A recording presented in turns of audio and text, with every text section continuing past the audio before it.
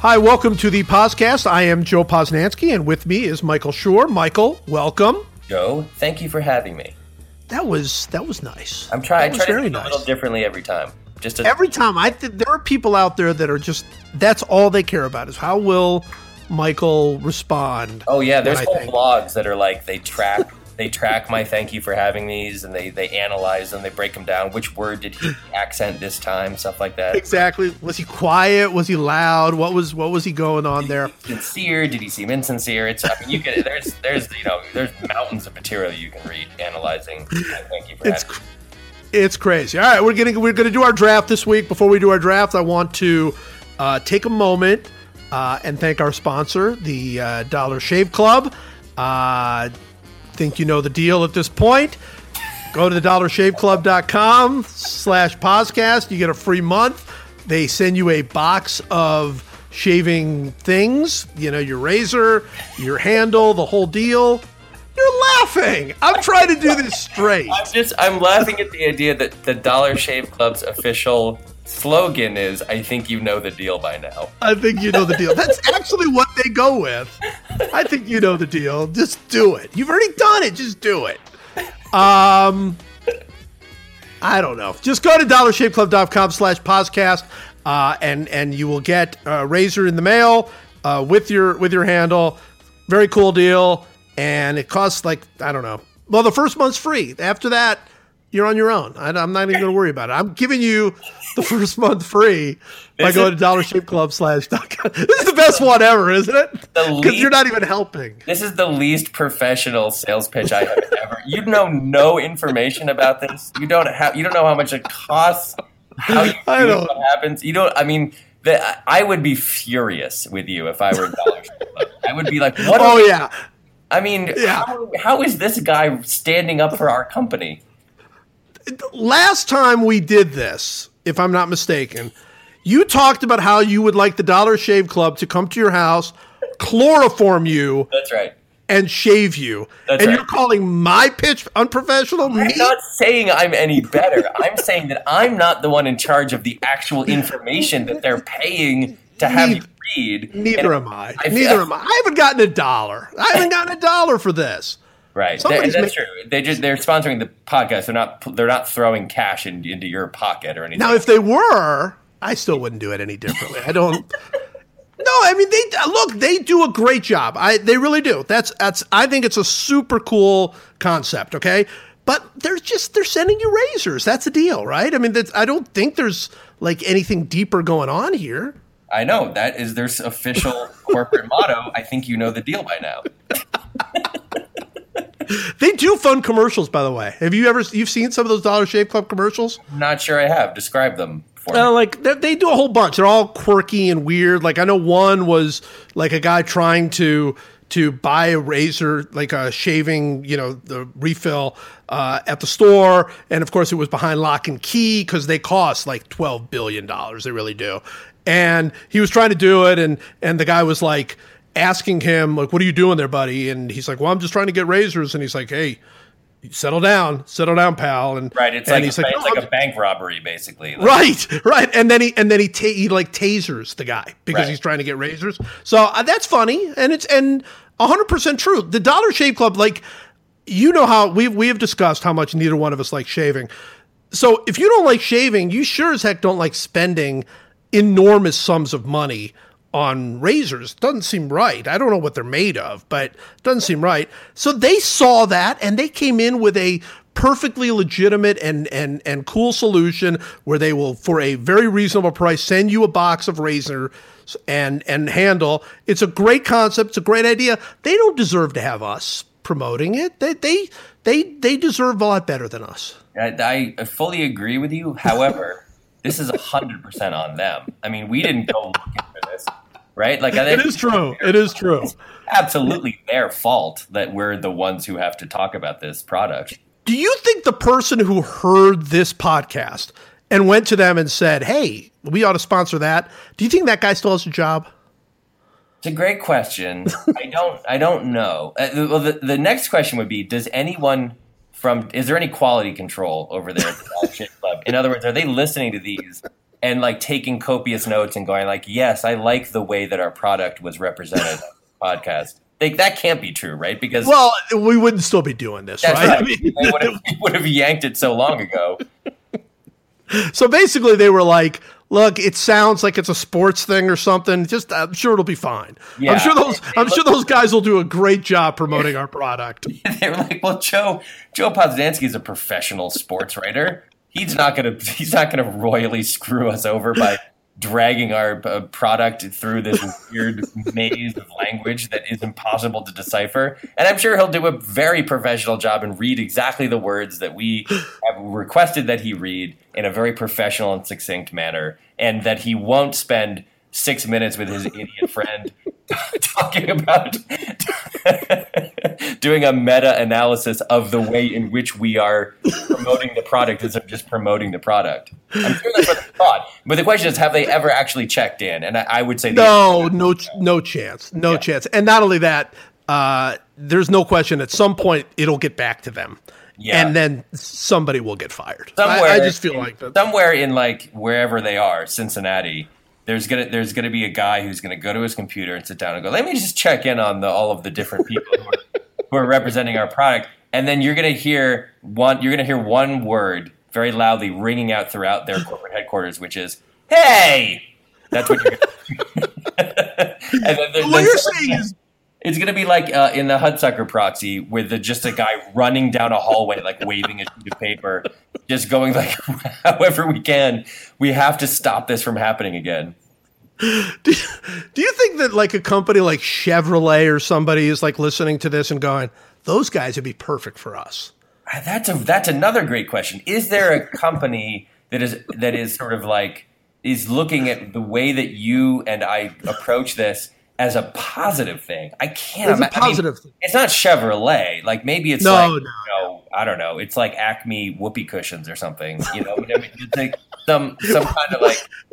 Do you think they still make whoopee cushions? They don't still make whoopee cushions. I know for a fact they do. I have an 8-year-old son. They're all over my house. All right, we're going to do the draft now because that was just a disaster. I will say this though, in our defense. We actually end up, they're probably hoping that it's 30 seconds, right? They're probably hoping for like 30 seconds of discussion about their product.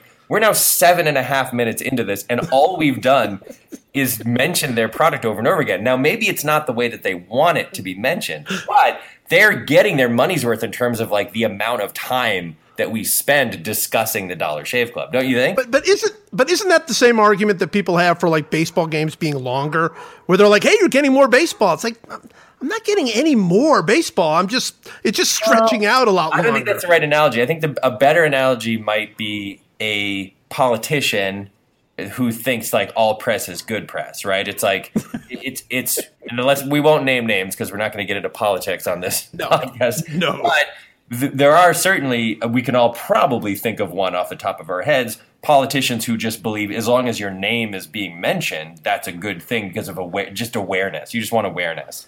So in that vein, if the Dollar Shave Club happens to take the same approach as a theoretical politician who just believes like the number of times the product is mentioned, every time the product is mentioned, that's a good thing, then we are absolutely outperforming what the Dollar Shave Club hoped we would deliver for them.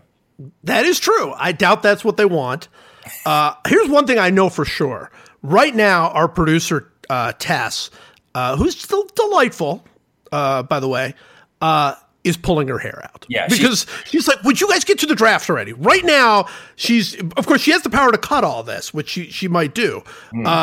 But right now, she is absolutely screaming at a computer. Here's the thing, though. Theoretically, of course, she has the power to cut all this. However, you are contractually obligated to read certain things about the Dollar Shave Club.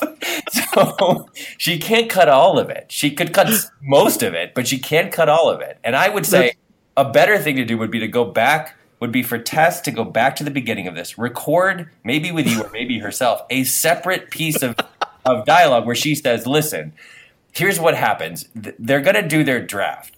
But before they get to the draft, they're going to giggle like idiots about the Dollar Shave Club for 10 full minutes. We are right now, as I'm saying this, passing the 10-minute mark of this podcast, we have not gotten to the thing we were supposed to do. So maybe she'll go back and just say, look, it's 10 minutes, guys. It's 10 minutes of Dollar Shave Club and like meta Dollar Shave Club nonsense. If you want to hear the draft, listen to the first part where they just mention what the Dollar Shave Club is to fulfill our contractual obligations. Then skip forward to the 10:30 mark and you will hear the thing that you ostensibly came here to hear. I like that idea. The fast forward option. Yeah. I like the concept. All right, let's do a draft. All right. So we are drafting this week, and we always do our draft where we do not really discuss it beforehand. Tess, God bless her, earlier in the week, she said, "What is your guys' draft going to be about?" And I'm like, we'll probably decide like 4 minutes before it starts. So we did do that, started 4 minutes before. So we are drafting World Series moments, obviously, for what's going on in baseball right now. But that's it. We didn't say whether they're best World Series moments or worst or favorite or anything. We're just drafting World Series moments. The only caveat is they are World Series moments in our lifetime. So essentially the last, I'm a little older than you, but essentially, and I don't even think that we'll count like when we were kids and didn't even realize what was going on. So it's best World Series moments in our lifetime. You have the first pick. I know, and there was a trade made last time, which was a conditional. I got a conditional 4th round pick in a future draft, but that won't be this draft, correct? That'll be the next draft. I believe that's the next one because to get into the complications of these things, we flip, exactly. And since you have the first pick, you don't want to flip with me this week. So right, so we'll flip 4th round picks next week. All right, my number one is extremely easy, the easiest draft choice I've ever made in any of these drafts. It's Edgar Renteria, grounds to Keith Foulke, who underhands it to Doug Mankiewicz. 2004, the Red Sox win their first World Series title in 86 years. There's no second choice. As long as I have this, I don't care what happens in the rest of the draft. First of all, before we get started with this, are you a Red Sox fan? Is that why you like this so much? Again, I don't know if I forget whether I have ever mentioned this to you or anyone before, but yes, I'm a Red Sox fan. So that moment. Oh, okay. Now, and just quickly to give you, I may have talked about this before, but to give you some indication of how deeply ingrained failure was in the minds of Red Sox fans. So the Red Sox, they came back from down 0-3 to beat the Yankees in the ALCS. They go to the World Series. In that World Series, it was utter domination. It was the Red Sox never trailed for a single inning in that entire World Series. They swept the Cardinals in 4 games. The Cardinals that year, by the way, were an absolute juggernaut. They'd won 104 or 5 games. Yeah, they had Pujols in his prime. They had Jim Edmonds in his prime. They had great pitching, although some of their pitchers were injured. But their lineup was absurd, and the Red Sox just utterly snuffed them out. It was complete domination. They go into the 9th inning of Game 4 in St. Louis. They're winning 3-0. The leadoff hitter, I believe, is Albert Pujols. Albert Pujols singles. In that moment, I had the following thought process leap into my brain in a 1/10 of a second. Here's what happened. It was like, they're going to lose this game. The Cardinals are going to come back and score 4 runs in this inning off Keith Foulke, who's gassed, and they're going to lose this game. And the Cardinals are going to go crazy, and it's going to be bedlam, and everybody will say it doesn't matter, they're still up 3-1. And then tomorrow in Game 5, they're going to lose that game too. And it's going to be 3-2. And everyone's going to say, it's okay, we're going back to Fenway, it's okay, don't worry. And then they're going to go back to Fenway, and they're going to lose Game 6 in some weird, heartbreaking way that utterly demoralizes the team. And suddenly it's Game 7, and the team that went down 0-3 to the Yankees, then came back to win a 7-game series for the first time in the history of baseball, is now going to do the reverse. They're going to be up 3-0 in the World Series, then they're going to lose 4 straight, and they're going to lose the World Series again to the Cardinals, which makes total sense based on 1967 and 1946. And that is because that would be a new way for the Red Sox to achieve some kind of horrifying failure in the postseason.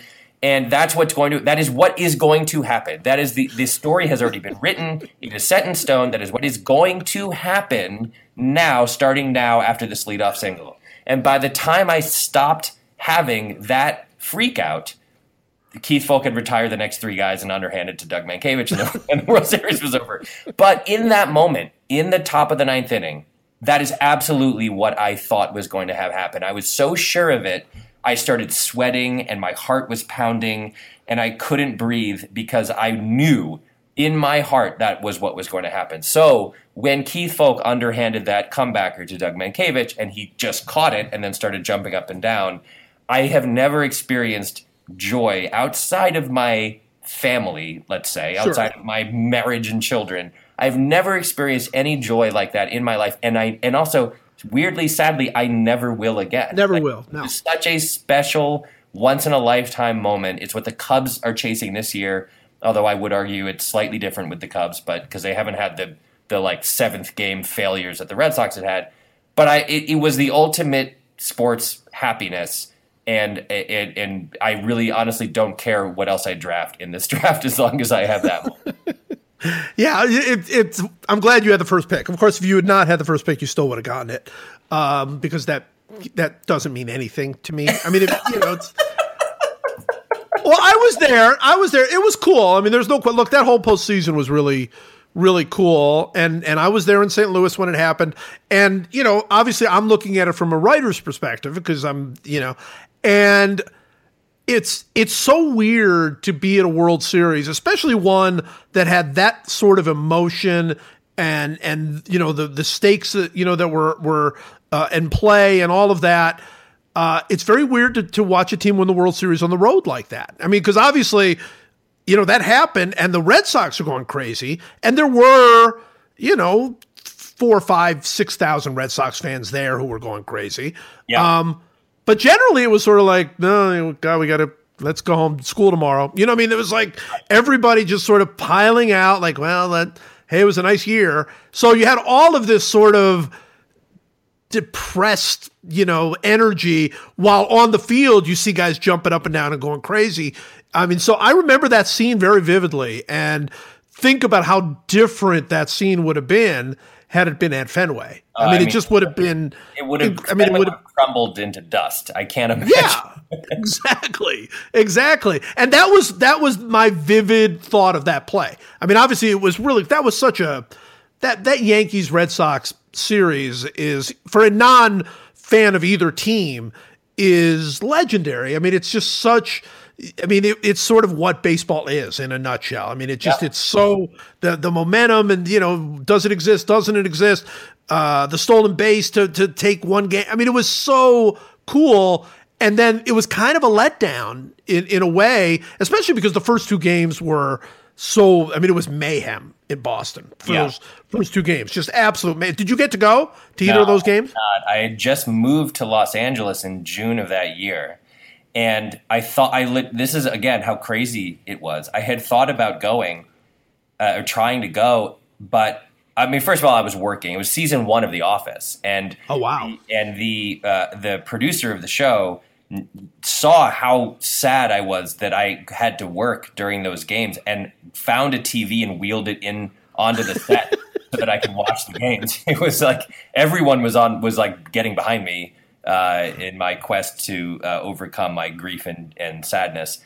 But no, I didn't get to go. And also, again, to let you know how crazy it was to be a Red Sox fan, I had this legitimate thought in my head that I had been in Los Angeles for all of those Yankee games, and that I was legitimately scared to leave Los Angeles. I thought that maybe somehow me being away from Boston. This is the weird, like, narcissism of superstition, right? It's like I was like, I can't leave Los Angeles. It's working. Where I am, it's working. So if I leave and they lose, I will never forgive myself.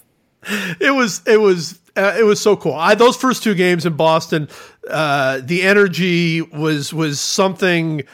It was out of this world energy, and especially I would say game 2. It was really after winning game 1, and the energy in game 2 was like, this could really happen, and then you go to St. Louis, and St. Louis obviously has pretty famously passionate baseball fans, and they never got a moment during those last two games. There was never a moment where they could even stand up and cheer. So it's the obvious pick for you at number 1. With my first pick, I'm going to take the obvious pick sort of for somebody who has not watched his team win a World Series. And that is the Kirk Gibson home run in 88 against Oakland. And the reason, I mean, I think it's all the things that you and I in our last podcast talked about Kyle Schwarber, Gibson hitting that home run it's not the same thing, at all. But it was the same feeling of like, this is not really happening. This is the stuff that happens in movies, in terrible movies where the guy can't think of a good way to get out of it. This is the sort of thing that happens in those kind of movies. This doesn't happen in real life. And I was a young reporter for the Charlotte Observer at the time, and I was driving back from a Clemson football game when that thing happened. I think it was Clemson. It might have been Furman. I can't remember which one it was. But I was from a college football game in South Carolina because I was literally driving past there in Gaffney, South Carolina. There's this giant water tower that is shaped like a peach.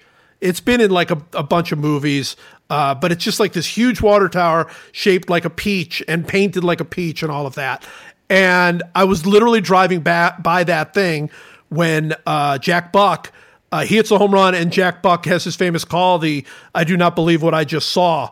And I literally pulled the car over. It was so cool. And so I didn't even see it. I mean, it was like on radio, but it was such a, it was insane. It was just a magical, insane, fall in love with baseball moment. And I don't like Kirk Gibson, and I don't like the Dodgers, and I don't like the A's. I didn't like anything about that series beyond the fact of that Kirk Gibson moment was just, it was incredible. Just also incredible. has two amazing home run calls associated. Yes, the only one that has two as good as that. I mean, the Hank Aaron call also has a very classic Vince Scully call that people don't hear. Right. But in fact, I think it's a great argument whether the Jack Buck sort of in your face, I don't believe what I just saw call, or the Vince Scully beautiful, she is gone, and then silence. And then in the year of the improbable, the impossible has happened. I mean, they're both. I get chills. Yeah, they're both incredible calls, and every detail about that moment is incredible. The fact that it was 3-2, the fact that Gibson steps out of the box before the pitch because he suddenly remembered the scouting report that Eckersley tries to throw his changeup right on 3. Yes, he always goes to the changeup. The fact that he could barely walk, the fact that everything about it is just insane. It really is like, it's the closest thing you have in real life to the moment at the end of The Natural. When he hits the run. He's injured. It's the highest stakes moment, like all that stuff.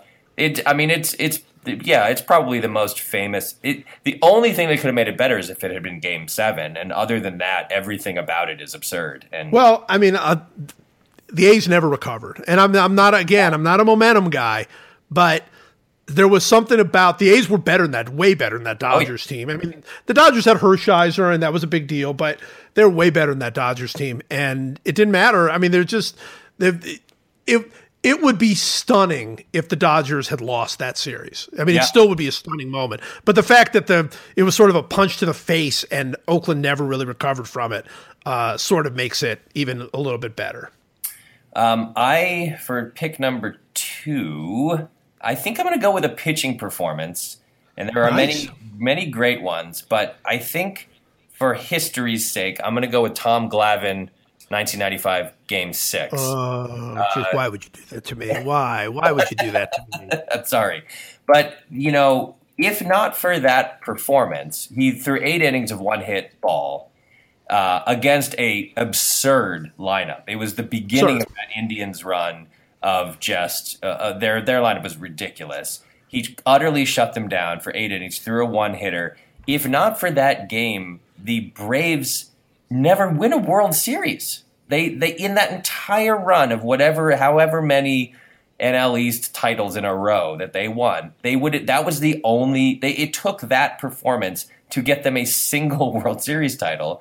And against that lineup in that situation, when they had already had a number of years in a row where they were the best team in baseball, or one of the best teams, and should have won already, and then the number of years after that where they made the playoffs and never won. I mean, it's stretching way into the next millennium. They were in the playoffs every year with a great team, and they never won the series. And that pitching performance, I remember watching that, And now if Pitch FX had existed back then, and we had been able to see how many inches off the plate consistently Maddox and Glavine got with their changeups and with their two-seam fastballs and everything else, I don't know what happens to that team.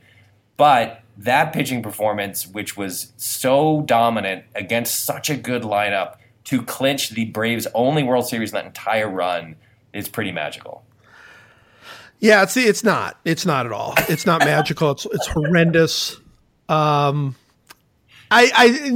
see why you pick it. When I think back to that game, obviously I am a Cleveland fan, and I was covering that game. It was one of the first World Series games that I was working for the Cincinnati Post at the time, and it was one of the first World Series that I had gone to, and obviously had my heart was in my stomach the whole time. What I remember about that game is Tom Glavine did not throw a strike the entire game. Not one strike. It is humanly impossible to hold that Cleveland Indians team to one hit. It's just not possible. It's not possible. That team with Lofton and Joey Bell, as I still love to call Albert, Joey Bell, and a young Tommy and Baerga, and it's not possible to one-hit that team unless you are constantly throwing the ball 8 inches off the plate and the umpire is giving you strikes on every single time you do it. And, look, I believe, Tom Glavine is a Hall of Famer, Greg Maddux is a Hall of Famer. I believe they would have figured out how to get that way no matter what the situation. I just think they're super-duper smart players who would have figured it out. You can't give them that much off the plate. You just can't. And they just didn't know you couldn't beat them. You could not beat that team, until they stopped calling every one of those pitches a strike, which they did against the Yankees. And suddenly, the next year. So, all right, more egregious umpiring. That game or the umpiring for the Braves pitchers in general, or Livan Hernandez 16. No, Livan Hernandez. That's the one, right? That's the one. Because he wasn't 8 inches. He was like 23 inches off the plate. Well, the last strikeout, the 16th strikeout, was a curveball that started above who was hitting. What hitter was it? It was a good hitter. What did he strike out in the last? I can't remember. He was like the tying run at the plate, and it was 8 inches outside and about 14 inches high. And it was called strike three. I mean, I even remember not having any concept of really like the strike zone or whatever. Just watching that, going, "Well, that wasn't a strike. Are you out of your mind?" That's the worst umpiring I think we've ever seen in that game. Yeah, no, and that is legendary. That is legendarily bad umpiring. Now, I mean, I'll give full mark. By the way, and Tom Glavine, by the way, is one of my heroes. Because the very first baseball game I ever covered was in Atlanta, and I had no idea what to do. I'd never, I've been a baseball fan my whole life, but I'd never been in a clubhouse. I'd never covered a game. I wasn't sure even what I was allowed to do or where I was allowed to go. And I remember going into the clubhouse after the game, and Tom Glavine, I mean, I'm petrified. And the other writers are not really helping me at all, and I just don't even know what to do. And Tom Glavine says, something like, "Hey, you okay? You look lost." And I said, "Yeah, I'm sorry. It's my first game covering it." And he goes, "Oh, well, come on over." And he pulled me over to his locker and gave me all the quotes I needed and just told. I mean, he's absolutely my hero. Oh my gosh! So I love Tom Glavine. He didn't throw a strike that game. They're two separate things. Tom Glavine, Hall of Famer, all time great, love him. He didn't throw a strike that game. So that's just they're just two separate thoughts. He was kind of a hero of mine because he's from Concord. He's from Massachusetts. That's right, a hockey player, right? He was a hockey star, yeah. And in the age before the Red Sox had ever won a World Series, we were reduced to taking pride in the accomplishments of New Englanders on other teams. And so I was like, hey, a guy from Massachusetts won. Good for him. All right, let me go here. My second pick is going to be there are a lot of great events in my lifetime. I'm going to pick, and it's the cliche, but it is a moment I remember watching, and that is the Carlton Fisk homer in Game 6 of the '75 World Series. I was at the time 8 years old, and it was late. It happened late, and I remember it was like one of those cool moments, but really outdated moments. It's sort of something you would see like in an old movie or something, where I was just sitting really, really still because I figured if maybe they would forget I was there. My parents would forget I was there because it was like a school night, I think, and I was, there'd been a bunch of rain leading into that game. And so I just remember just sitting there, just hoping that nobody would notice me and that I could watch the game to the end. And on our little television, watching that home run. And I didn't care. I mean, if anything, I was probably rooting for the Reds because at least they were an Ohio team. But I didn't care who won. But I remember him hitting the home run and it being like pretty cool. But what I really remember is the replay, which is obviously now the most famous, one of the most famous replays ever, where the cameraman sort of, because I think he saw like a rat, right? Yeah. I mean, it wasn't, the story is like he saw a rat. The story is that the Fenway was in such disrepair, and that the guy in left field inside the monster was trying to turn to catch the flight of the ball, but couldn't because there was a giant rat like sitting next to him. I don't think I buy that, because from that angle, how would you follow the flight of the ball? It doesn't mean it's coming right at you. There's no way you'd be able to follow it. Yeah, I think that's apocryphal, but I would love to believe that it's true because it's hilarious. It's hilarious, and the guy did say it. I mean, like he might be making it up, but I mean, it's not like something somebody said 10 years later. I mean, that guy himself has said that story. And that angle, I mean, everything about that shot of him trying to wave the ball fair and dancing up the line, that's the essence of it. I mean, it's beautiful. That was obviously a great series. I wrote about that series at great length in my book, The Machine, available on Amazon. And, yeah, there you go. So That's my second pick. It's obviously a wonderful moment. I remember reading about it as a kid and being so happy that there was like a happy story about the Red Sox, and then reading further and going, but they lost Game 7. It didn't matter. They did. And it was a very famous homer in Game 7 that never got the same play, and that was the homer that Tony Perez hit off of Bill Lee, where Bill Lee tried to throw that little blooper pitch, and he just pounded it over the monster. But that one doesn't get the same play. Well, I will go with number 3. It's for my third pick. I'm going to go with Luis Gonzalez, 2001. Yeah, of course you are.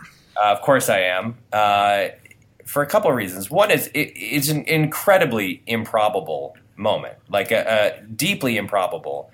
The number of things that had to go right for the Diamondbacks to win that series after, by the way, Byung-Hyun Kim had given up those two insane home runs. Yes, the Yankees in New York, they really should have closed out that series in 5 games, and it had to go 7. And that there was in that 9th inning facing Mariano after like a very gutsy pitching performance by Schilling, where he basically made one mistake the entire game. Right.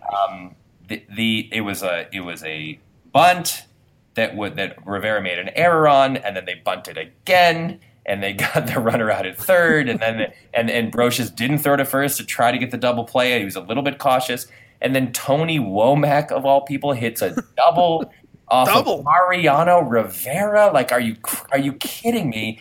And then they suddenly, and there's still only I think 1 out, right? And they bring the infield in, and then it's just a little blooper. And I remember thinking, like, I couldn't believe it. In 2001, that was the closest that Red Sox fans had to a Red Sox victory was a Yankee World Series loss. And I remember they showed a shot of Derek Jeter and Paul O'Neill on the bench, and they looked sad. And I had this thought of, I have never seen those two men look sad before. I've never seen it. I'm experiencing a new thing. I'm seeing what happens when Derek Jeter and Paul O'Neill are sad. And that the entire inning, it happened so quickly, and so like it was like the first or second pitch in my memory of every at bat was just like single bunt out, and then Womack had 2 strikes on him. I think it was like a 2-2 pitch or something, And then Gonzalez like took a pitch and then hit the single, and then it was over. And it was like, what just happened? The entire thing unraveled so fast. And for the Diamondbacks to win that game, after having had leads where their closer, who had been pretty lights out all year, gave up 2 crazy home runs. Yes. In New York, it was I just couldn't believe what I was seeing. And that shot, it's not quite Fisk, but the shot of Gonzalez running up the line and then leaping into the air with his hands in the air is very iconic, I think. It's not quite as iconic as hitting the home run, but it was a Game 7 walk-off. It's like that's a very rare thing, obviously, in baseball and certainly in the World Series. Yeah, everything about that series. So I covered that series, and everything about that series is there's like a dreamscape quality to that whole series, you know? Yeah. And I'm actually going to pick with my third pick. I mean, I don't think it's unclear to any of our regular podcast listeners how much you and I despise the Yankees. I don't think that has been left out of any of them. No. But my third pick is actually the Derek Jeter homer to win Game 3 of that series, and here's why. So I'm at that game, and the Yankees are down 2-0. And I'm on a very, very tight deadline. And the Yankees go behind, they're behind in the 9th. They're down 2 in the 9th. Yeah. And so the game's over. And I'm writing, because I'm on deadline, the Yankees are dead. That's it. Because they would be going down 3-0. They're not coming back from 3-0. No chance. The series is over, and the Yankees had won 3 World Series in a row leading into that series. So it was like, hey, this is it. The Yankees have finally been vanquished. And then Kim gives up the home run, which is just everybody in the entire press box. I remember just like, it wasn't like even sad. It was like a guttural kind of agony, because they all were like they were doing exactly what I was doing, which is they were looking at their stories and going, this is useless. This is every single word I have written is completely worthless now, at this point. And we're all still on deadline, and it didn't win the game. Like, if it wins the game, that's bad enough, but it only tied the game. So now we don't even know. We're going in extra innings. And go in extra innings, and the Diamondbacks don't score. Jeter, at this point is already a legend in the Yankee world or whatever, and he hits the home run. And now you got to figure out a way to write this, because now everything is completely different. The Yankees, not only did they just win this game, but they won it in such a dramatic fashion. They're the Yankees. They will never die, ever. And so you have a whole other feeling about this thing. Yeah. And so I'm writing feverishly, just writing and writing and writing and writing. And it ends, and I send, I don't even know what it is. And I look around, and nobody's left the stadium. I mean, this is probably 15 minutes after the game is over. Nobody's left the stadium. They're all singing New York, New York with Sinatra over and over and over again. And they won't leave. And suddenly this hits me. This is obviously 6 weeks after 9/11, right. 7 weeks after 9/11. The city is still in shock. The city is still in mourning. This is a moment for a city that I love, as the Yankees beside, a city that I love. And this is a moment, and I'm looking around, and I mean, that emotion of that home run and the reaction to it was just, I'll never forget it. I'll never forget it. And so, there's a lot going on there, but that whole series was wild. Of course, the next night it happens again. Kim gives up the 2-run homer again in the 9th inning. Yeah. But that Derek Jeter home run will always stay with me. Yeah, it unfolded perfectly for me, because I love New York more than anything. I loved living there. I loved being there. I hated the Yankees. And so Jeter and Brocious and Tino and all those guys gave New York this incredibly cathartic series of moments, really. Yes. Not just 1 or 2, but 3, 4, 5. And it was wonderful for the city, and the city felt very happy and alive.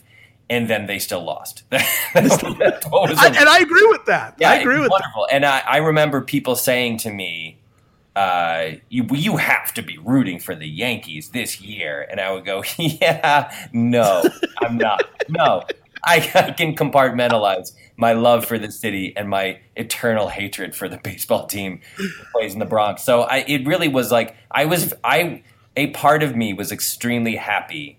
And the Jeter thing also became, it was after midnight, so he became Mr. November, which was Mr. November. Cool. Like I recognized what a wonderful thing that was for that city in that moment. And I'm still so happy about Luis Gonzalez. Me too. All right, so for my fourth pick, I will go with I guess I'm going to go with David Freese. David Freese, Game 6. Whole inning. The whole inning. Well, the whole game, yeah. Yeah. David Freese, Game 6, 2011. The Cardinals, the Rangers should have won the World Series. It was absurd that the Rangers have still never won a World Series. They were one strike away twice. David Freese is up with runners on first and second. They're one strike away, down 2 runs. They were down 2 runs. Freese, with their closer on the mound. With their closer on the mound. The David Freese triples to right field on a ball that maybe should have been caught. Yes. Probably should have been caught.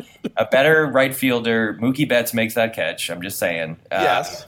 But triples, score 2 runs, and then 2 innings later hits a solo homer to center to win it in the 11th inning. That's one of the greatest individual hitting performances in a World Series game, especially given the fact that they were down to their last strike twice. It really was absurd. I mean, it's the moment that the Cardinals started to feel like, oh, they feel like the Yankees now. They're gonna just do this all the time forever. And David Freese, by the way, is like, he's not out of baseball, but it's not like he was David Ortiz, right? It's not like Joe Carter or Kirby Puckett. Like, he was just a guy, and to do that in back-to-back games, almost back-to-back innings in the same game in an elimination game was insane.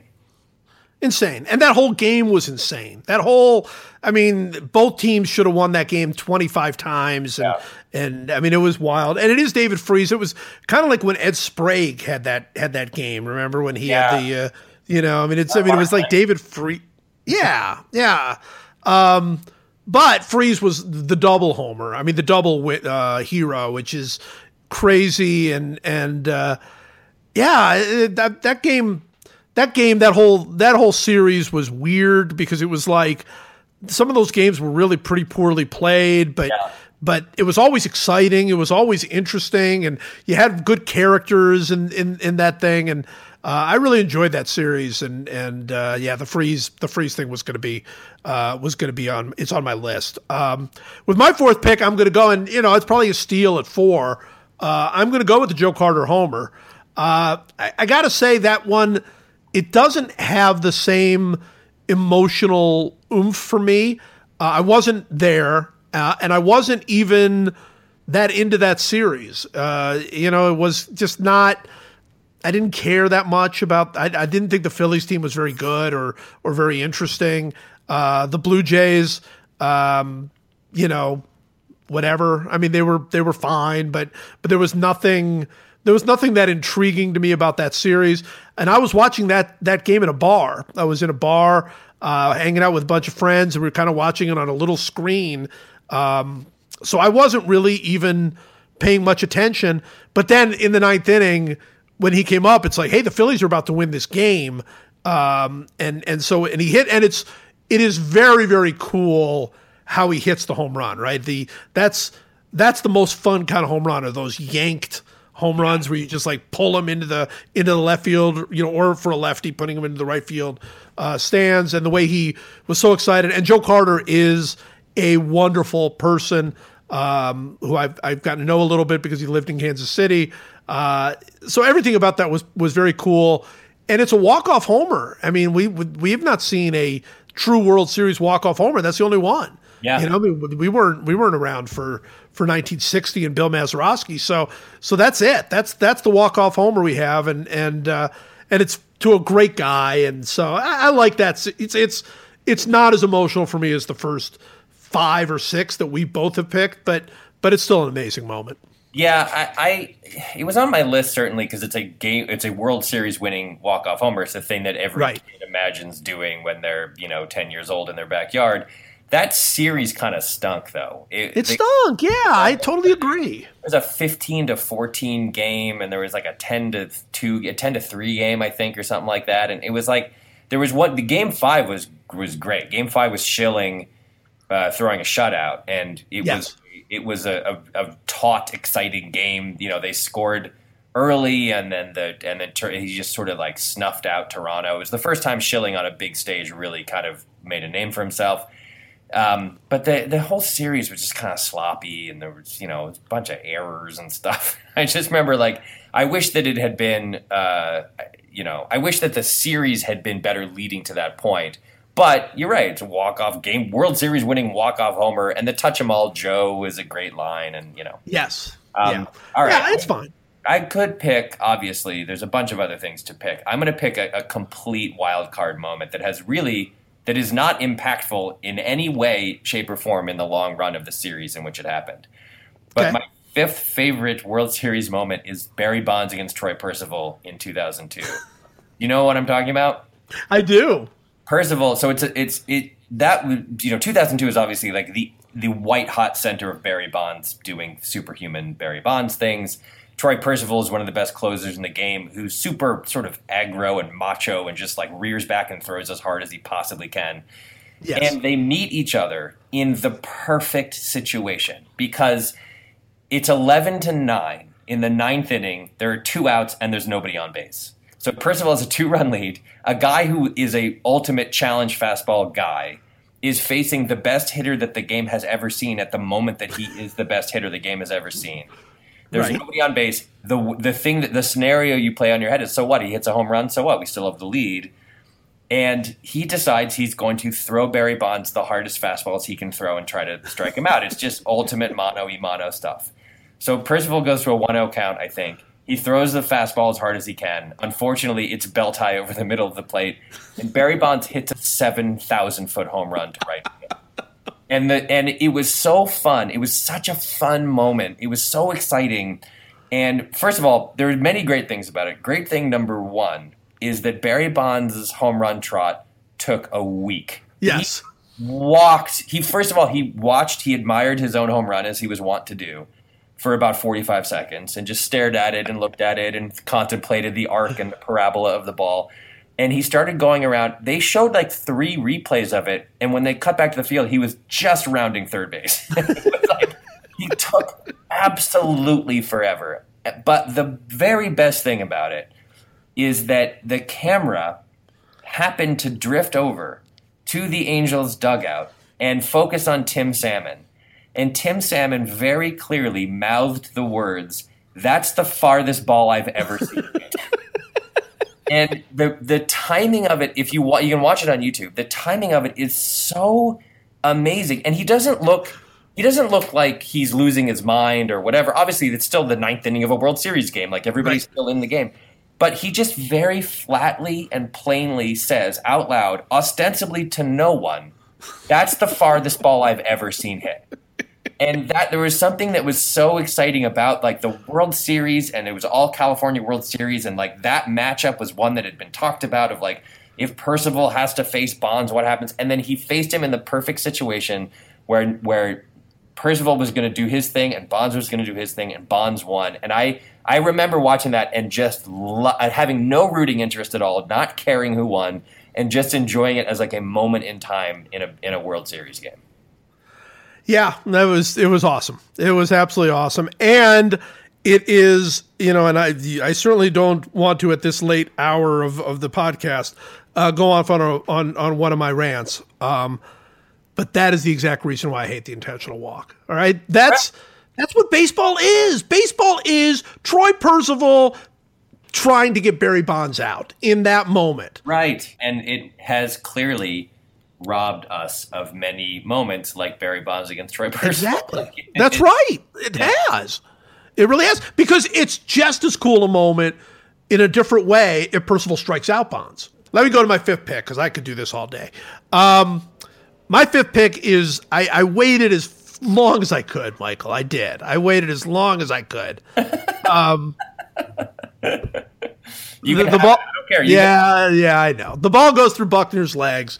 86 World Series. It's not that play, okay? That play is sort of represented everything about that inning.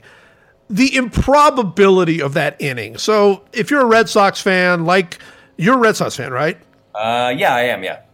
Okay, I thought you were. I forgot for a second that I was. Yeah, you're right, I am. For a Red Sox fan, we can go through the angst. But for a Mets fan, look, you're a Met fan. You're not thinking, it's going to go wrong for the Red Sox because it always does. You're thinking, this series is over. It's over. We just won 108 games. We're the greatest team in New York, sports and forever. And we're about to lose to this Red Sox team. It's over. And the impossible series of events that has to happen and the growing understanding of what's happening. I mean, the crowd's sort of there's the Gary Carter single and the Ray Knight thing and the crowd's sort of going, it doesn't matter. It doesn't, oh wait, it might matter a little bit. Oh, and then suddenly you're like, this matters. And in many ways to me, the Buckner play has become wildly overrated because the game was tied already. Yeah. Right? So, yes, it lost the game for him and Buckner gets all the blame, but the game was already tied and the Mets easily could have won in extra innings. So, I mean, that's just part of the inning. I know you saw it from the worst possible angle, but that whole inning is insane. No, it's fine. I mean, I was 10 years old and I cried myself to sleep, but I'm glad you picked it. It's totally fine. You picked the Glavine game with number 2 for crying out loud. Yeah, no, it's really the Stanley wild pitch / Gedman pass ball is the big play there, right? What is it, by the way? What do you have it as? Wild pitch or pass ball? I am influenced by a Sports Illustrated article that I read, whatever it is now, 25, 30 years ago, where Stanley took it really hard. And Stanley's wife, I believe, was interviewed for this article, and she says, I love Getty, I really do, but he blew it. And in my head, because I read that and I remember that exact quote, I've always seen it as a passed ball. But really, the larger problem was the managing of that whole game, that whole series. McNamara was pulling Buckner for a defensive replacement in the late innings of most of the games. Dave Stapleton would come in and play first because Buckner had 2 bad ankles. He didn't because he wanted Buckner to be on the field when they won. He continued not to do it as the inning wore on and things got more and more dicey. If he had, I think probably Stapleton makes that play. Probably the game goes to extra innings. Who knows? All of the details of that are so awful. It's like, they were already engraving the MVP trophy with Marty Barrett's or Bruce Hurst's name on it, I think. Marty Barrett had set a record for most hits in a World Series. It was all of the demons were being erased. The reason I don't hate it anymore is because of the catharsis of the last 15 years, obviously, or 12 years. And because, in a certain way, now that it's ended, all of the pain and agony was worth it, in the same way that it will maybe have been worth it for the Cubs or Indians fans if they, when they win this year. So it doesn't bother me anymore. It was an awful wound for a long time that has now completely healed. So, and obviously, in terms of iconic World Series moments, it's going to be played in every montage of every World Series history thing that's ever made for the rest of time. So I get the pick. Yeah, well, you got to do it.